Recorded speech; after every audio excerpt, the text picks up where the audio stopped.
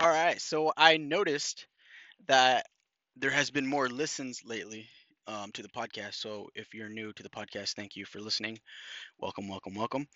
And yeah, the reason why I started this podcast is because I'm always somebody who has dreamed, who has dreams pretty much my entire life and almost daily, unless I'm super tired.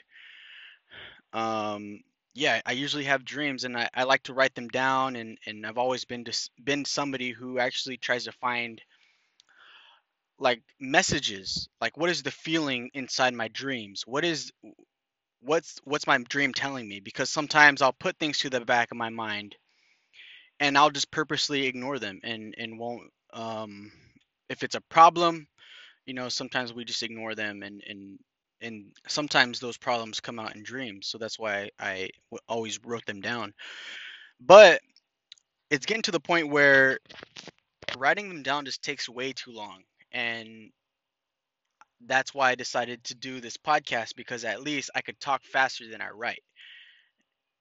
And that's the whole reason of the podcast.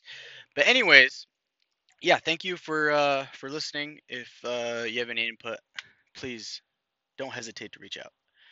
But yeah, getting right into it. This dream was actually it was actually a really cool dream. I really enjoyed this dream. It was me or the camera in a third world country and like super poor, but for some reason it was like heavily guarded.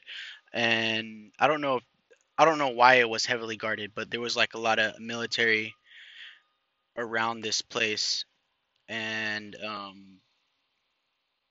it was pretty much like super poor.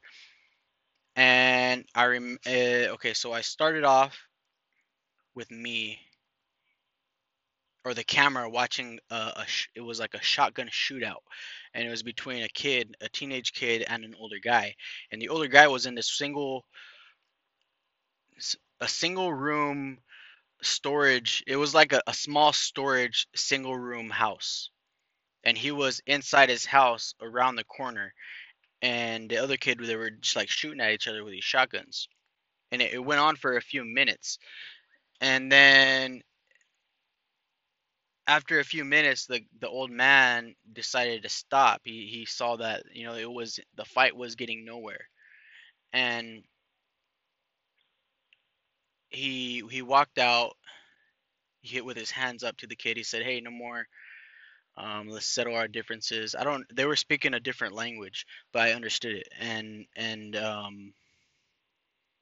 they just kind of went their separate ways. And then after that, the old man invited me in, or the camera in, and I go in his house and I remember seeing it was super small, like a one bedroom um room, and there was no bathroom. The ground was dirt. It had a super small table, an incredibly small bed. Um, that was really dirty. Everything was dirty, and on the table was just full of these fruits and these vegetables and stuff like that. And a lot of the fruit was actually going bad. I remember seeing like watermelon, bananas. I think saw like tomatoes and maybe some greens. And he was looking at his fruit and stuff and showing me his house. And then he started giving me bananas. And he goes, "Here, here, here, take this, take this." And like in broken English. And I go, "No, no, no, you need that more than I do. You can have it. That's your food. I don't need it." He's like, "No, no, no. My gift to you. It go bad anyways." And I go, "Oh, okay, thank you, thank you." I took these bananas and they were actually super ripe. Like, um, I meant not ripe, but they were green. Like they weren't ready to eat. And so they're gonna go bad anyways. And I took them and it was like I had like all these bananas in my arms. And I remember it was the last day until I went back home. And I was holding these bananas back. I took them back to like the place where they have the small planes to take us back home. And they're like, "Hey, what are you doing with all those bananas?" I was like, "Well, This guy just gave them to me as gifts, so I'm gonna send them home, I guess. And this female military police, she goes, okay, well, we're gonna have to wrap them and then we'll send them. And so we went to another table and we just started wrapping these bananas in a newspaper. And that's when I woke up. So the dream was super, really weird. I know.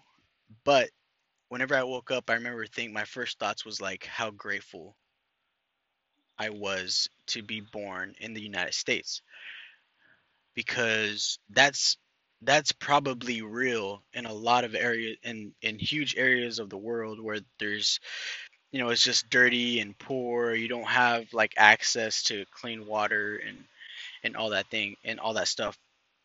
And I just remember that waking up and thinking, man, that no matter what I go through in life, it could be worse. It definitely, because no matter what happens in my life, I live in the United States. I have the choice and I have the power to do something about it. But if I was born in a third world country, it would be way, way harder. And yeah, that was a dream. If I actually have to get to work now, but yeah. Anyways, be grateful for where you're at. You have the choice to do something and do something good with your life. Be grateful and thank you.